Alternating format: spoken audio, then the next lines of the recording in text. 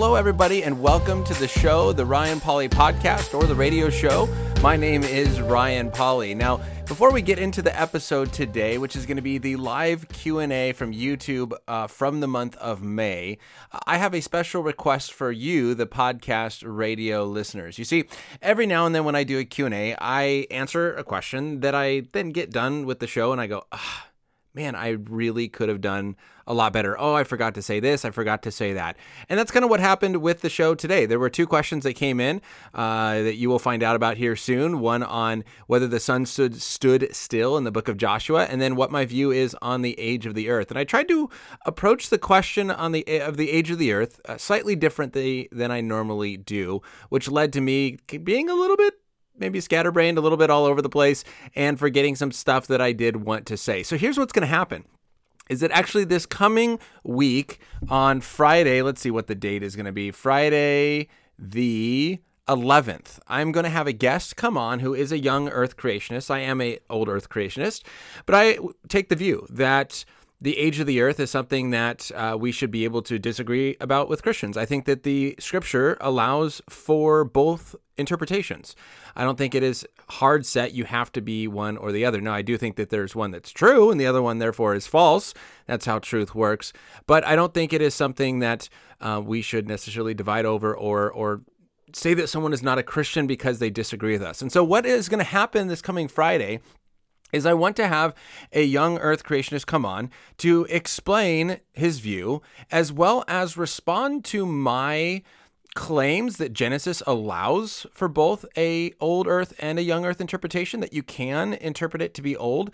We're not necessarily going to get into the scientific evidence, but mainly just saying, is there a biblical justification for an old earth interpretation? And so I'm going to give my reasons why I think that there is, and have this young earth creationist give his responses to my reasons. And so that's going to kind of tag along with what you're going to hear here at the end of the show today. Now, what I want from you guys, and what I can't give to my normal YouTube audience, and I want to give to you guys, is after listening to the Q&A today, and hearing my comments at the end on why I think that there is a biblical justification for old earth creationism, I would love for you to send in any questions or comments that you have on that topic. You can email them to contact@coffeehousequestions.com, or you can send them to me through social media, Instagram, Ryan Pauly 3, Twitter is the same thing, Ryan Pauly 3, or on the Facebook account for my page. And I would love to address some of the specific questions that you have. I have questions that I'm going to send him, and I have questions that I have for him, but I would love if you had questions based on the Q&A that you listened to just right now in just a moment, or comments that you have that you would like to hear addressed. Please send those in, and I would love to address your questions and your comments in the live discussion coming up this Friday on the justification for the age of the earth in Scripture. So that is what my request is for you. I hope that you enjoy this. And as always, please know that even though you're listening to this after the fact, you can send in your questions. You can text them in at 714-989-6927, I believe is that phone number. Maybe I should look it up here really quick just to make sure. 714-989-6927. You can start texting that number now with questions for the June Q&A at the end. You can also send in your questions through social media at Ryan Pauly 3 on Twitter and Instagram, or on the Facebook page. And that way, even though you listen on podcasts and you listen on the radio, you can still get questions sent in for that end of the month live Q&A. And also, if you want, you can join at the end of the month. It's at 3 p.m. Pacific Standard Time every last Friday of the month, where you can call into the show, or you can just send in your questions live into the show and kind of have that conversation. So just make sure you guys know, I want to show that I'm not forgetting you. You are not forgotten. I so appreciate those of you who listen on podcasts, those who listen on radio. I don't get as much interaction with you because it's happening after the fact, and there's not kind of the same ways to comment and to participate that I can see on YouTube. But I so appreciate you guys. Thank you so much for listening. Thank you for sharing it. Thank you for doing what you're doing. I so appreciate it, and I want to just let you know that opportunity, and I would love to address the questions that you have regarding the age of the earth. So with that, here is the Q&A for the month of May. Hope you enjoy. Well, hello everybody and welcome. This is the end of the month Q&A where I do my best that I can to answer the questions that you have on science and faith and the Bible and worldviews and culture, ethics, all of that fun stuff. You know, as a high school teacher and just finishing my 10th year, actually, my goodness, it's crazy to know how quickly it has flown by, but as finishing my 10th year, I teach historical Christian doctrine and apologetics. I teach a comparative religions and worldviews and a philosophy of ethics. So those are the topics I love discussing. Those are the topics I love talking about and thinking through with students and with all of you. And so if you're new to the show, this is a weekly show where I challenge you to think deeply about the Christian worldview, where we together look at what Christians believe, why we believe it, and then learn how to faithfully live it out in the culture today. And we do that through having end of the month Q&As, some short videos that I post from time to time, as well as I have guests that come on and some longer teachings on specific topics. So as always, I'm always having conversations with fun guests I'm excited to tell you more about. Right now, I don't have any immediate information for you, but there's some emails going around that are going to be a lot of fun that you should check out. So you can always connect, subscribe. The end of the month, the last Friday of every month, 3 p.m. Pacific Standard Time is the live Q&A where you have the chance to send in your questions on social media ahead of time or text them in. You can also message them in the live chat right now. So if you have a question, you can send that into the live chat. And then also you can contact that number right there, 714-989-6927. That is a Google Voice number where you can text it and you will receive a link to join me on the show. And we can talk things through, have a little conversation, have some back and forth. You can present objections to what I'm talking about. Let's just be fair and kind to one another, learning together, trying to think through these difficult challenges and issues. So the topics that came in ahead of time that we're going to be looking at is the earth. Just kidding. As Joshua says, the sun stood still in Joshua chapter 10, how to understand that one, as well as the age of the earth. So thank you for being here. Thank you for joining. And I will put all of the links and timestamps in the description below. So if you want to just kind of skip to the questions that are most interesting to you, if you're watching this or listening to this afterwards, you can skip ahead to the questions that you're more interested in rather than having to sit here the whole time. So that is an option if you're interested in that as well. And so I will jump in here really quick. As the summer is approaching, I finish my school year next week. As maybe you know, or maybe you don't, as a Christian apologist, I'm also a speaker. I speak at camps, I speak at churches and schools. So if you have a church, a camp, a school, or you know of a church, camp, or school that is looking for someone to come in and do a training with students and to teach some sessions, you can always check out my website, which is, boom, right there, coffeehousequestions.com. There is a speaker page. You can see example videos. That's also on my YouTube channel. You can check out all the topics that I generally cover, as well as if you want, you can request me to come to your event this summer. The calendar is pretty open. I am teaching some summer school, but the calendar is pretty open if you want to check that out. Can't remember if there's another announcement that I had with that. I can't think of one. So we're going to jump in. Again, send in your questions, send in your comments. We got a couple of things here.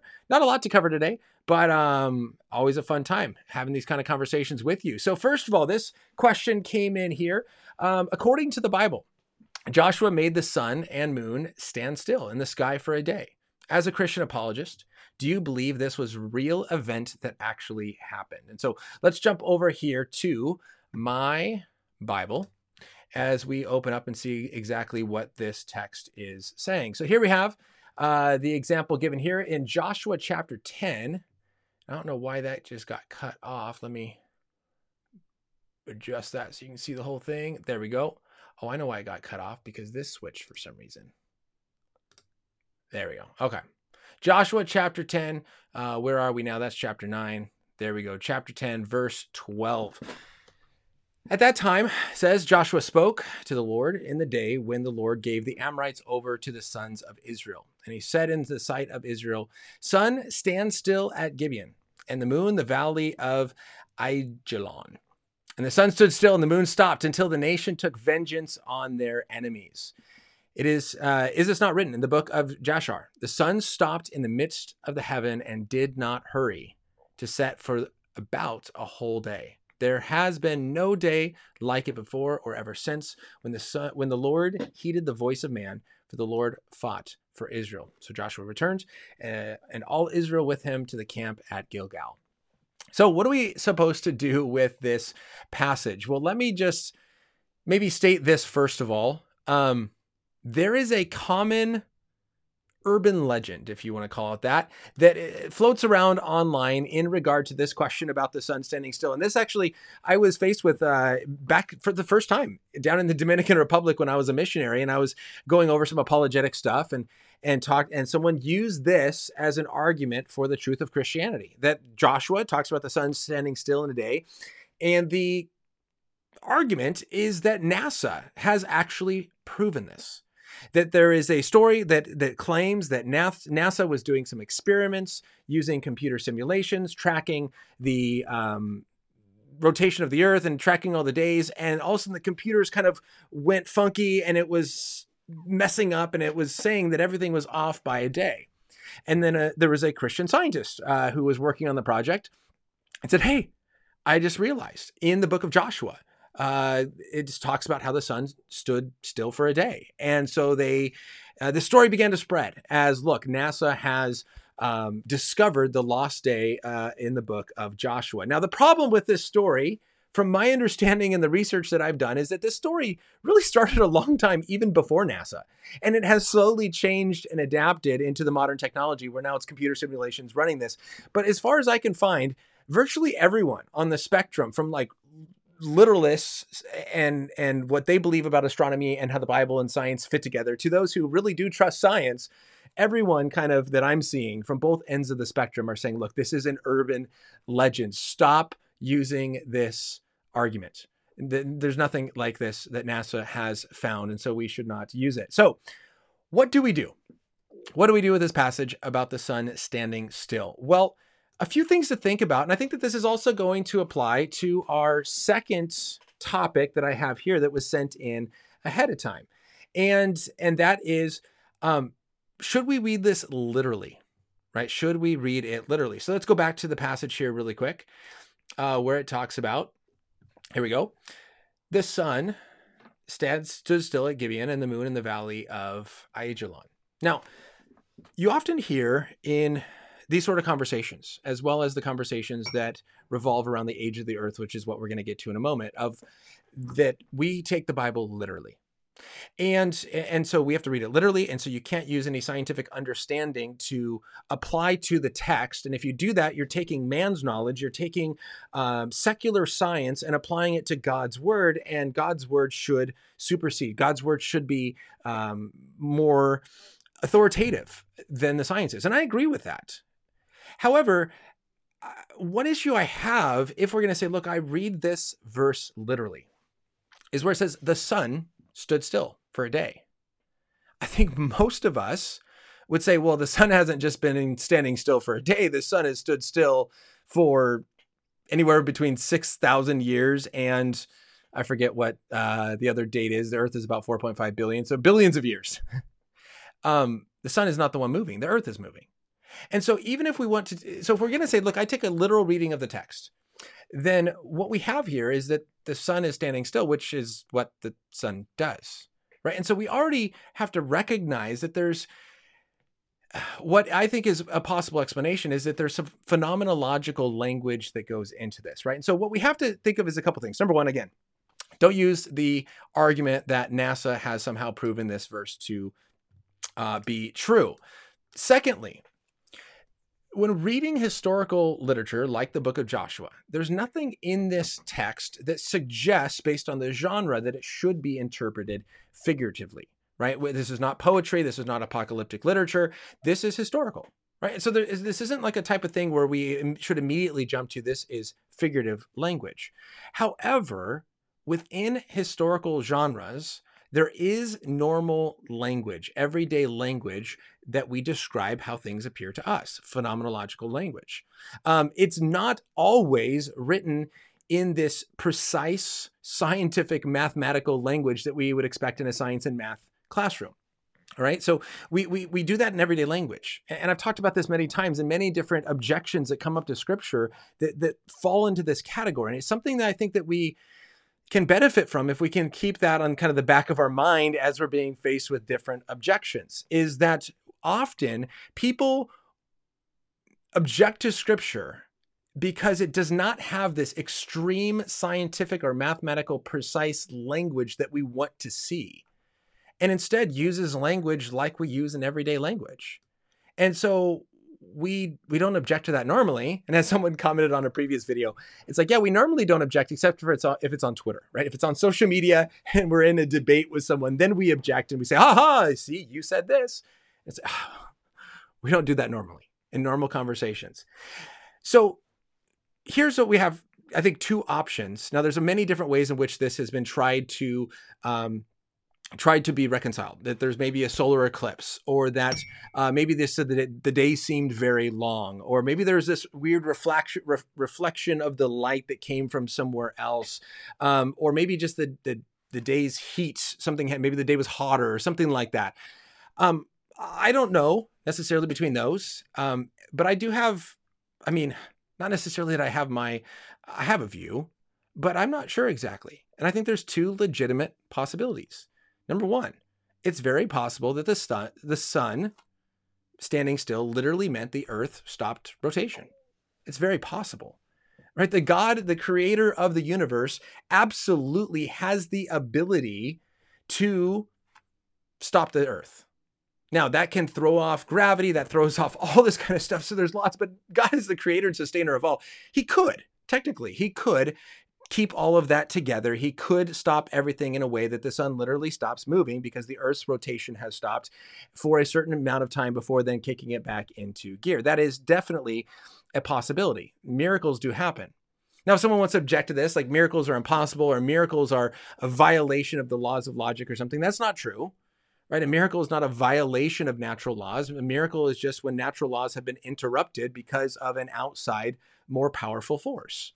Just like the law of gravity can be interrupted by you catching something that is falling or by us flying planes in the air. We don't violate the law of gravity. We just know how to counteract it or to have something more powerful than it. And so we can learn how to float in the air and we can fly in the air and we can catch and stop things. And so that's what we have in a miraculous thing. God, as a more powerful being, has the ability to stop this. Now, I think that's a legitimate option. We can read this literally in the sense that, yes, the earth literally stopped and the sun stopped rotating. The earth stopped rotating, and so the sun stopped in the sky. I think another completely legitimate and reasonable explanation is that it is phenomenological language. That, my goodness, the day seemed to drag on and on and on. It was like 3 days at once, right? We talk about this all the time. We have language that talks about how the day just lasted forever. Not that the day literally lasted forever, but the way in which we experienced it, the way in which we saw it. And so it's like, man, is the sun ever going to set? It seems like this day is going on forever. I think that simply could be a possibility. And so there definitely could be some, as mentioned here, some why can't I say this word? Wow, I'm having a hard time reading that one word right there. All right, there we go. So an event could have happened out in outer space, as well as this could simply be something as phenomenological language. And I think the important point that I want to end on here before going to the next topic is just because if someone wants to deny the possibility of miracles for whatever reason, miracles are not possible, therefore this didn't happen. Again, that second option kind of says, well, look, we don't want to just throw miracles out the door, right? We recognize the miracle of creation. We recognize the miracle of the resurrection of Jesus. If God exists, miracles are possible, but you can't just dismiss this as being pure nonsense just because you disagree with a miracle or the ability for God to do this. This can easily be explained in other ways, and some people do take it in those ways. So, meteorologist. There we go. Hey, that helped with a little dash. Thank you, Sarah. Slam Ryan, thanks for being here as well. So that is a few thoughts. So as a Christian apologist, do you believe this is a real event? I don't know. I don't know if there's any way to tell. It is 100% absolute possibility that the earth stopped its rotation. So therefore the sun stopped moving in the sky.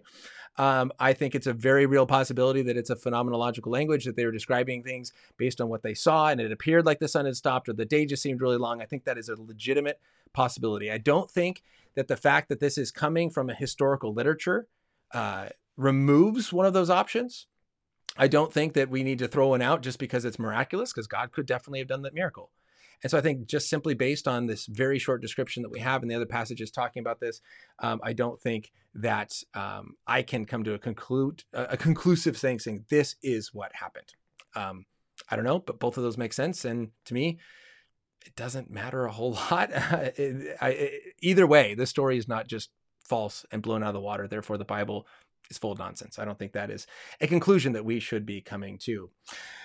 All right. Again, questions, send them in live chats, call into the show. Again, here's that number. If you want to call in, 714-989-6927. I'd love to have a little chat with you. You can object or ask questions and have some fun with that. So next topic that we have here is, this actually came up last week, is what is my view on the age of the universe? And so I want to have a brief kind of conversation on kind of where I land on this issue. I guess I can leave that up for people to know what's being talked about. Okay, where do I land on this issue? As I teach my high school students, that I don't think that this is a core doctrine. All right, like, to me, look, you can hold to the universe being old. You can hold to the universe being young. Jesus Christ still rose from the dead. The evidence from the resurrection is overwhelming. The existence of God is overwhelming. I don't think that how old the universe is this major doctrine that should divide us or cause us to say that someone is not a Christian or a believer. What I do in my high school class is that I teach both sides. I teach the arguments that say that the earth is young. I teach the arguments that say that the earth is old. And I say, hey, you pick the one that you think makes the most sense. I don't think it is that big of a deal. However, I do have an opinion.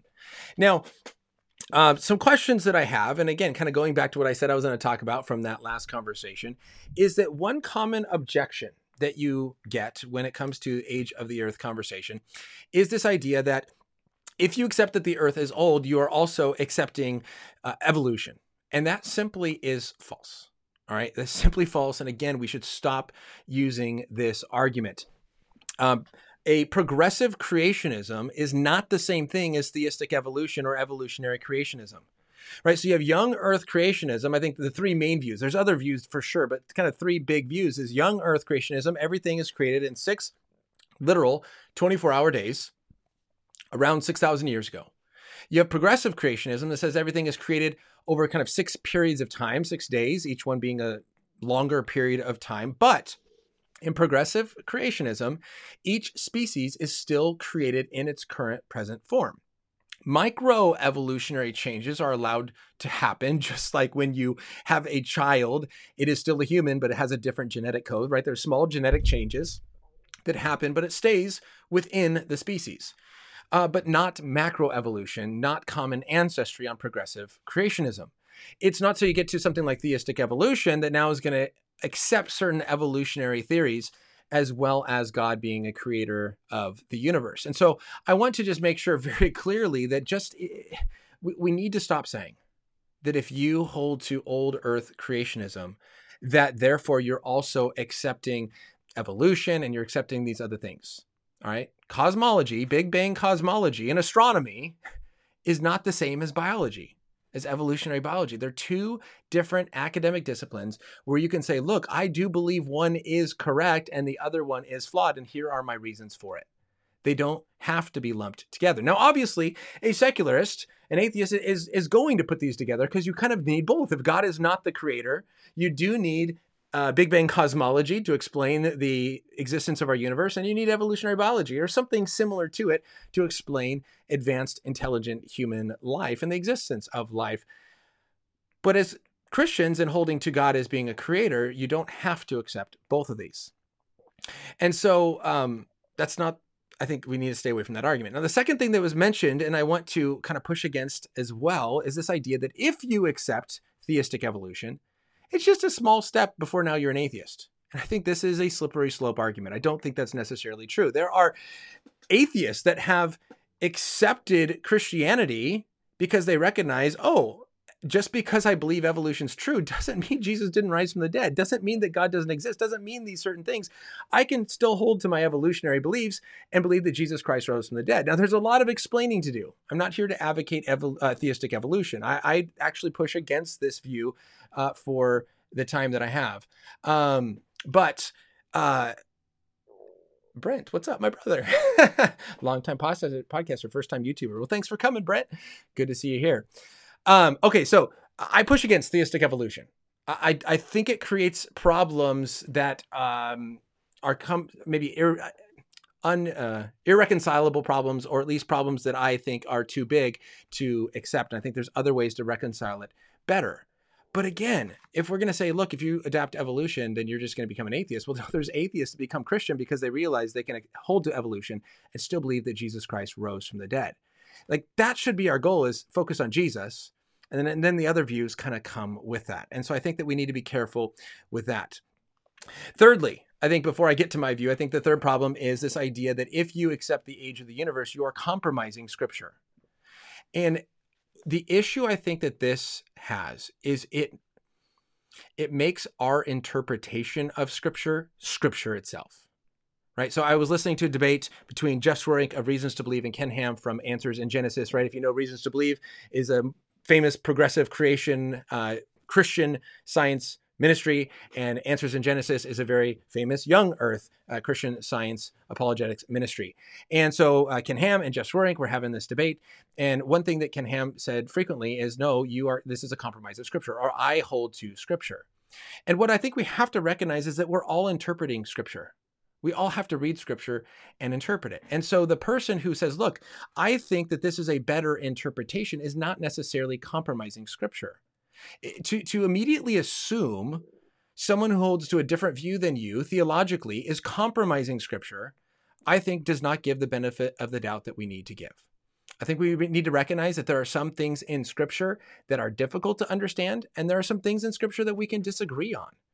You know, like the Calvinism-Arminian debate, or what's going to happen at the end of the earth. Is there a rapture or not? Like, we look at those and you can have your view, but to claim that anyone who disagrees with you is somehow throwing the Bible out the window, they're just compromising Scripture, I don't think is the way that we need to immediately approach it. Now, I do think that there are some views that do compromise Scripture, and we should be able to show that. But just because someone has a different interpretation does not mean it is a compromise. We also need to be careful about this idea that we compromise Scripture just to make room for secular science. And I don't know why. We always want to pitch science as the secular thing, and then Scripture is the Christian thing. God is the creator of our universe, and God is the author of Scripture. The interpretation of Scripture is our theology. The interpretation of the universe is our science, right? We have to do theological study of Scripture to understand what Scripture makes, and we have to do scientific investigation to see what nature is revealing to us. Both of them are God revealing his knowledge to us through general and special revelation, and both of them are our ways of studying God's revelation to understand who God is and what he reveals to us. And so to claim that somehow science is secular, or the secular science, and you're bringing that into Scripture, I think is a mistake. There are scientists who are Christians, and there are scientists who are atheists. It's individuals that have worldviews. Science is not secular. Science gives us data about God's creation. It's the person interpreting that data that has a worldview that we have to understand. And so, again, I think the problem that often happens in this debate is that we pit science and Scripture against each other. Say, no, I hold to the Bible. I take the Bible literally. You don't. You are twisting it. You are doing whatever. And I think these are mistakes that don't allow us to have a healthy conversation. So as I get into some reasons why I hold to the view that I do and talking about my understanding of the age of the universe, I hope that we can agree on those points, that we're all trying to understand Scripture the best we can, that God has revealed himself both in nature and in Scripture, right? This is clearly seen in like Romans chapter 1, right? Where it clearly talks about God's knowledge, right? That God reveals knowledge. That's also in Psalm 19. And I love this verse. And I'll just pull it up here again, because this is probably a verse that all of us have seen many, many, many times. But in Psalm chapter 19, right, the heavens declare the glory of God. The sky above proclaims his handiwork. Day to day pours out speech, and night to night reveals knowledge, right? Not just night to night looks pretty, but night to night is revealing knowledge, a justified true belief. And so we see the same thing in Romans chapter 1, where God's divine attributes, Romans 1, right? For what can be made known to them about God is plain to them because God has shown it to them. For his invisible attributes, namely his eternal power and his divine nature, have been clearly perceived ever since the creation of the world in the things that have been made, so that they are without excuse. Right? So we have to recognize, and I think everyone needs to come to this, or all Christians at least need to come to this understanding that when we look at nature, God is revealing knowledge in nature. God is revealing his nature in nature. God is revealing himself in nature, and so that we can understand things in what has been made. The study of the things that are made is science.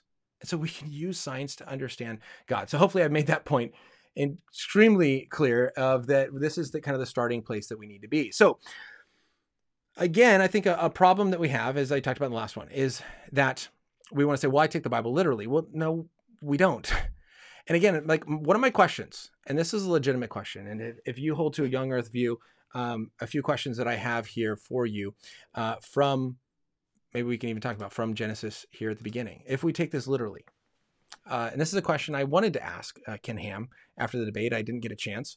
But if you only take the Bible literally, as he talks about, he takes it literally, and that we should never use science and impose science on Scripture to understand Scripture. Instead, we have to understand science through the lens of Scripture. Why does a young earther, this is an honest question, why does a young earther think that the sun is the center of the solar system rather than the earth? Right? When we see things like in Joshua 10, where it says the sun stood still, and we see things of the sun is what is moving, and we see things of the sun rise and the sun set, and we see things of the earth sit still on its foundations. Unless we accept scientific investigation, I don't know how we understand from a purely biblical view that the sun is the center, not the earth. And I think the same thing can be applied here when we look at Genesis chapter 1. But I think a first question, and I know that there's a lot of responses to this, but this idea of, again, how do we have, and this is why I hold the view I do. And again, you guys can call in with your objections. You can send them in the question in the chat if you have responses to this or you want to push against it. But number one is, first of all, the word yom in Genesis chapter 1, that means day. It can have different literal interpretations, right? Yesterday I did this versus during the day I played basketball and at night I slept versus I went to high school back in the day. We use the word day in English as well as the Hebrew word yom is the same thing, that day can mean a shorter period of time during daylight. It can mean 24 hours and it can mean a longer period of time. And we see all three of these meanings in Genesis chapter 1. So for example, in verse 5, verse 1, right there, God called the light day and the darkness night. So that day is being called that 12-hour time during that time. Now, if you want to say that at the end of each day, now here you have a 24-hour period, the third day, the second day, the first day, those are a 24-hour period.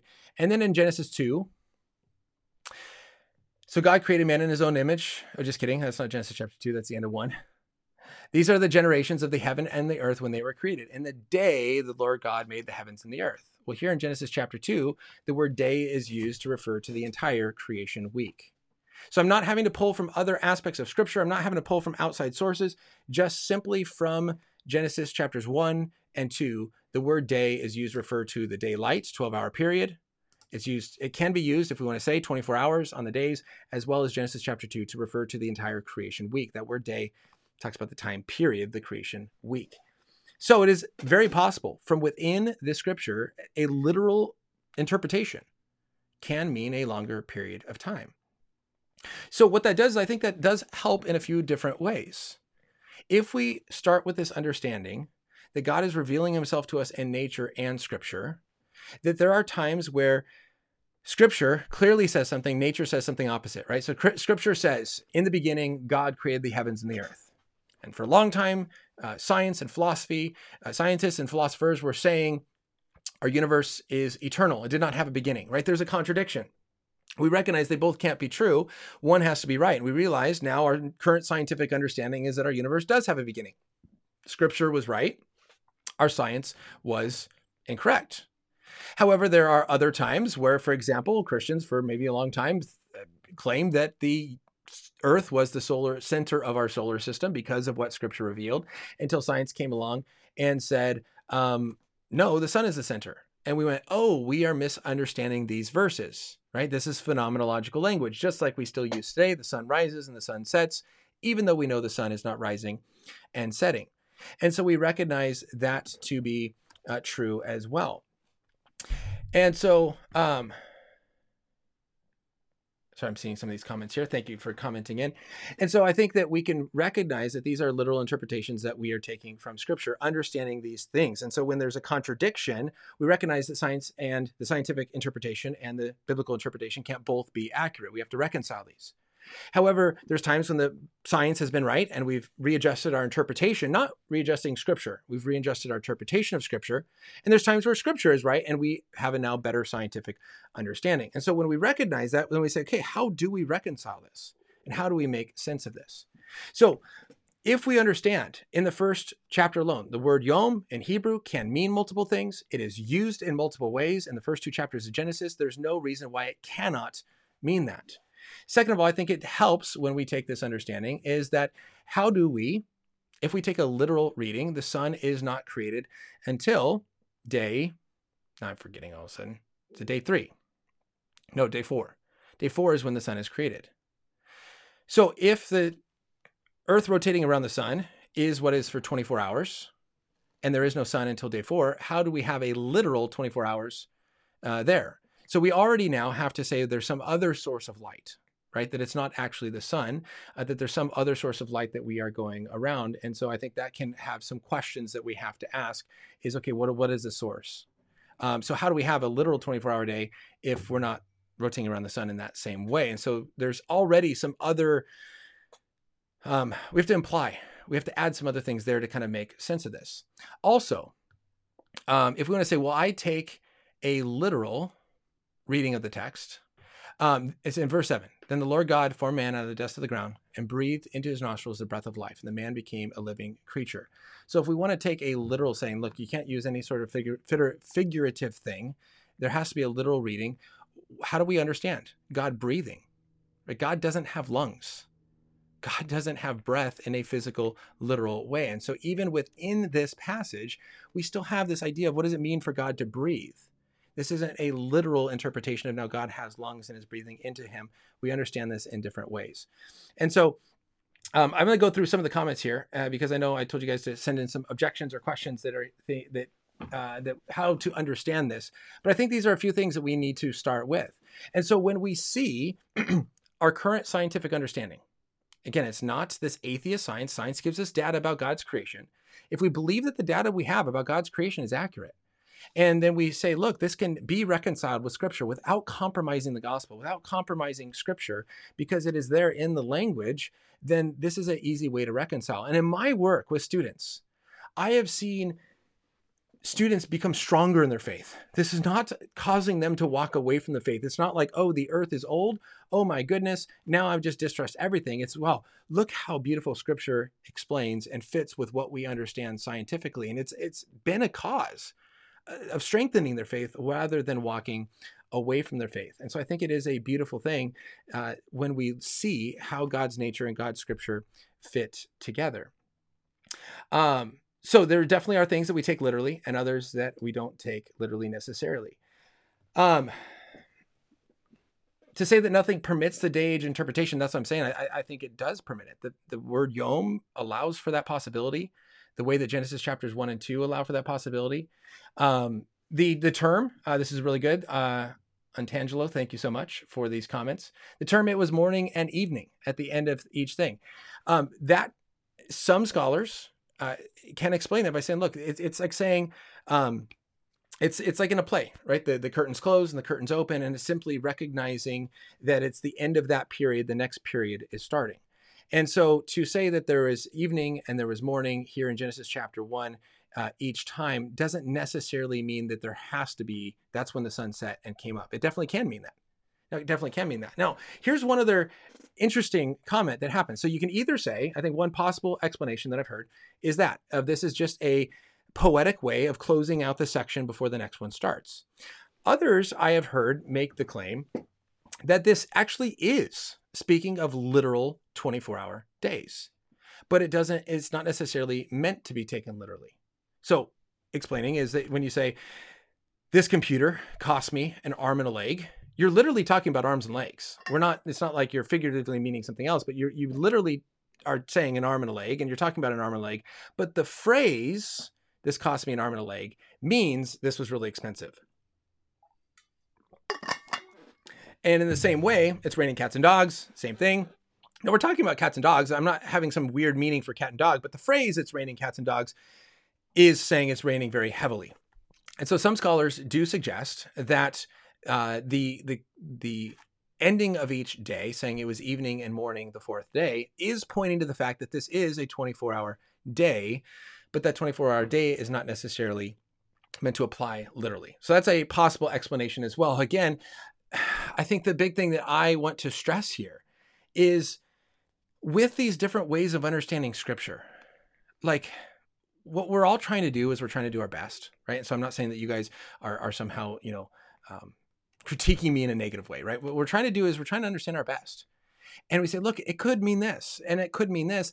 Either way, God is the creator. He created all things. It's a beautiful way in which these things fit together. And Jesus still rose from the dead to come out and to really criticize others, as I have heard, saying that because you hold to this view, you're not a Christian or something, is just too far, that we should not go. So continuing to kind of work through these questions, what is the problem with young earth, old universe? So the problem in that gap view, and this came up before, is that this was suggested and implied to say maybe the earth is young and the universe is old because, hey, maybe there's a gap between Genesis 1. In the beginning, God created the heavens and the earth. The earth was without form and void, the darkness over the face of the deep. The Spirit of God was hovering over the face of the waters. Then you have a big gap in time. And then in Genesis chapter 3, then God said, let there be light. And so you have this idea that the universe is created a long time ago. There's a gap between verses 2 and 3, and then the earth is young. A couple of reasons why I personally am not convinced of the young earth, old universe view is number one, it says in verse 1, in the beginning, God created the heavens and the earth. So everything is created there. What it's seeming to do, or what I think this view seems to try to do, is it tries to reconcile the days of Genesis in chapter 1 being 6 literal 24-hour days, but then the scientific understanding that our universe is old. The problem is it's not just the universe being old in the scientific understanding. In a scientific understanding, the earth is 4.5 billion years old. The universe is about 13.7 billion years old, but even fossils, animals, are millions of years old. And so I don't see a convincing argument to somehow separate it to say, well, the scientific data we have on the fossils and the earth is incorrect. The earth and fossils are 6,000, but the scientific data we have on the age of the universe is correct, and that is billions of years. I don't see that gap in science, as well as I don't see the gap in the biblical narrative in Genesis chapter 1 here. So that would be my reason why I think it creates some problems in my mind, is that you kind of have to add gaps in both science and in scripture that aren't there. I think the better reading is to either read scripture at a face value and say, look, this is 24-hour days, and so we need to understand how to understand all the scientific data based on everything being young, as the Bible talks about. Or we see, the scientific data as having this understanding and seeing scripture in a way that reconciles that. And so I think to kind of take the best of both worlds, so to speak, I think can be problematic. Hopefully that helps. Otangelo, I hope that helps. I know this is, I believe it was you, right? Last week that was making these comments and asking these questions. And so I hope that at least that helps in my explanation of where I stand. And so I personally hold to the earth being old. I believe in old earth creationism. I do not hold to evolution. I have other videos on science that explains problems with evolution. I've interviewed scholars on evolution. I am hopefully having some interviews coming up talking about God being the creator and arguing against this kind of naturalistic evolutionary process. But what I understand in scripture, as I've tried to make clear, is this belief and understanding that science is not just naturalistic. It's not just naturalistic, materialistic science. There's a way in which we can study science from a Christian worldview to get a better understanding of God's creation. And so when we do that and we see, look, to me, the data is very convincing. To me, the data is convincing. From the data from astronomy, the age of starlight, the record of history is very convincing. I've talked about this on the show before, but I can briefly go through it again. I get a little drink of my coffee. Starlight is telling a record of past events. And so I've had young Earth creationists talk to me and present things of well, what about like God created Adam with the appearance of age. He wasn't actually old, but he looked old. Or Jesus turned the water into wine, and it tasted like an aged wine, but it was actually a new wine. Couldn't the universe be the same thing? And yes, it is very possible that it could have the appearance of age. The difficulty is that the universe doesn't just have the appearance of age, it actually is aged. So it would be like Adam having memories of a childhood that never took place. It would be Adam having scars from accidents that never happened, right? When we see and that you know, there's a supernova 20 million light years away. That's saying that the supernova took place 20 million years ago if we're just now seeing it. If everything is only 6,000 years old, then that supernova actually never happened. That event didn't happen. And so now you have God putting light in transit coming to us of past events that actually never took place, to where it's making us think that something took place that didn't. That to me is very deceptive. That to me is very deceptive in the same way that if he made Adam with memories of a childhood that never took place. And so there's a difference between Adam being old versus Adam looking old, but yet being young. I think the Jesus example of turning water into wine, I don't think is the best example, because the people there knew. Not everyone knew. Some people were very surprised by the wine, but others knew that he had turned the water into wine. They went and filled up the wine barrels themselves with the water. And so they understood it tasted like aged wine, but they knew that Jesus had just literally turned the water into wine. And so it was not this deceptive thing that Jesus was doing, because not everyone, but definitely some people knew. And so that would be one reason I think I'm very convinced that the earth is old, is starlight. I think that there are good reasons from different dating methods of different dates. I think different DNA methods. I just think that when you combine all of it together, it makes a lot of sense. And when I read Genesis, I don't think, and I've tried to explain it here, I don't think that making a case that our universe is old compromises scripture. I don't think it goes against the gospel. I don't think it is accepting atheistic secular science. I don't think it is bringing in evolution, which I reject. I don't think it is the next step to becoming an atheist. It has strengthened my faith, and it has strengthened the faith of a lot of people that I know and a lot of students that I've talked to, as they have this problem of, here's what I read in scripture and here's what my science teacher is telling me. And if we don't give a reasonable way of reconciling it, sadly enough, I see more people, I hear more stories of Christians, young Christians, walking away from the faith because their science teacher, their science professor simply just has more credentials than their Sunday school teacher or their Bible teacher. And so if they have to pick one, they're picking science. When we say, look, here are the problems with naturalistic, materialistic science. Here's the issues with the secular way in which they approach science. Here is a biblical perspective on science and understanding science from a Christian worldview. And here is a legitimate interpretation that fits the scientific data with a Christian view. I've seen that strengthen students' faith, not make them walk away. And so that is my goal as I help them see this. And again, I think that doesn't create any other issues. I guess there's other issues that could be brought up, but to me, I don't see it in that way. So those are the two main questions that I had that came in ahead of time. So if there's any questions here at the last minute, if not, I'm going to take off, which might help because I have a senior awards night tonight in like an hour and 15 minutes that I got to get ready for. So, but if there are questions, I am giving you guys the full hour. We do have some time if you want it and you want to ask something else. But other than that, let me just finish by saying, I hope that this is an encouragement to you. I hope that this is, good for you. Again, I'm wanting to take this time to help you better understand what Scripture says, at least give an interpretation of Scripture, my thoughts, try to justify my thoughts with good reasons. I obviously can't answer every single question. I don't have an answer to every single question, but trying to do my best to help you guys understand this. And again, hopefully allowing this to ground your faith more fully and more deeply, understanding who God is. A couple other announcements. Actually, let me throw this out there before you guys take off. There's a conference. I don't know the date of the conference. Let me pull it up on my phone here really quick. Now I'm going to be gone 1 week in June. I'm going on a Maven trip. There we go. There's Maven. One of my jobs, again, is working with students with Maven and heading out to Salt Lake City, leading their immersive experiences. And so I will be gone June 13 to 19 out in Salt Lake City with a group of students, having conversations with Mormons and training them in theological studies. I'm really looking forward to that, but that probably means that week there will be no live show. But what I want to mention is that on July 23 and 24, there is a conference titled Discipleship Begins at Home. It is a virtual conference put on by Women in Apologetics. I think you can go to women, just Google search Women in Apologetics, and it'll come up. But they're putting on a virtual conference of how to disciple and train students. And they've asked me to do a breakout session where I'm going to be doing a session on how to train your students in Christian worldview and helping them see the importance of worldview and apologetics and building the faith in that way. And so I'm really pumped to be participating in that event. I would encourage you to check out Women in Apologetics. Check out that event if you want to sign up. Again, it's completely virtual to be a Friday night and Saturday event.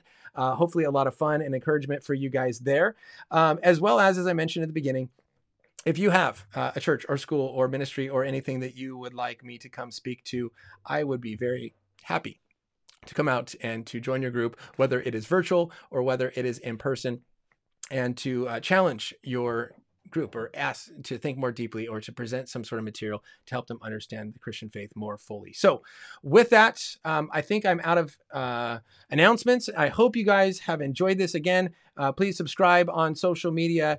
You can send in your questions. You can continue to follow for more updates on interviews that are coming up in the future. If you've enjoyed this, please share it with a family or friends. Share it with someone to be a benefit to them as well. That is the best way to get this word to spread to other people. And so I appreciate when you guys do that. It is a huge blessing and an encouragement. Well, again, I just want to thank you so much for listening to this show. I hope that maybe it made you think of some questions. And so now is your time to send those questions in.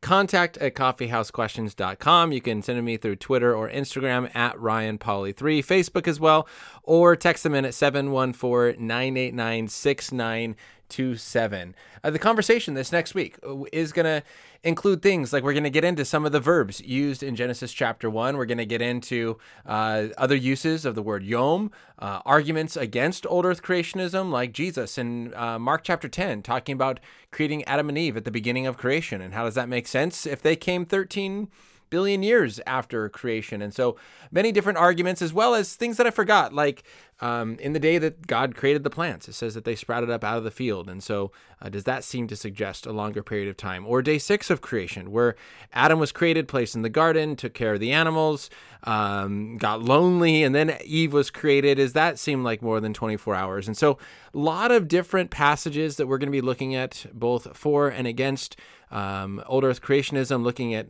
whether it's justified to believe in young earth or old earth, or is there only one way that we need to look? And so that is going to be the conversation. Again, we're not going to get much into the scientific data behind it. This is mainly just saying, does the Bible justify, or is an old earth interpretation justified by Scripture? Is it available? Is it open? And is it an option? Or is the only possible true reading of Scripture young earth creationism? So that is going to be the discussion, and that is going to be our topic, and that is what I would love for you to send in your questions and comments regarding. So with that, I hope you guys have a wonderful and blessed day. I hope this has encouraged you, and I hope the show continues to encourage you. Again, you can also send in any topics that you want covered or people that you think should be interviewed. And I'd love to take that advice and that those suggestions and try to make them into reality. And so thank you so much for listening. I hope that you have enjoyed this. I could pray that you continue to think deeply about God, Christianity, and Jesus, because they are worth thinking about. Pray that God blesses you guys, and have a wonderful rest of your day and a great rest of the week. God bless everybody. See you next week. This is Ryan Polly with the Ryan Polly Podcast. Just as you leave, won't hesitate to follow your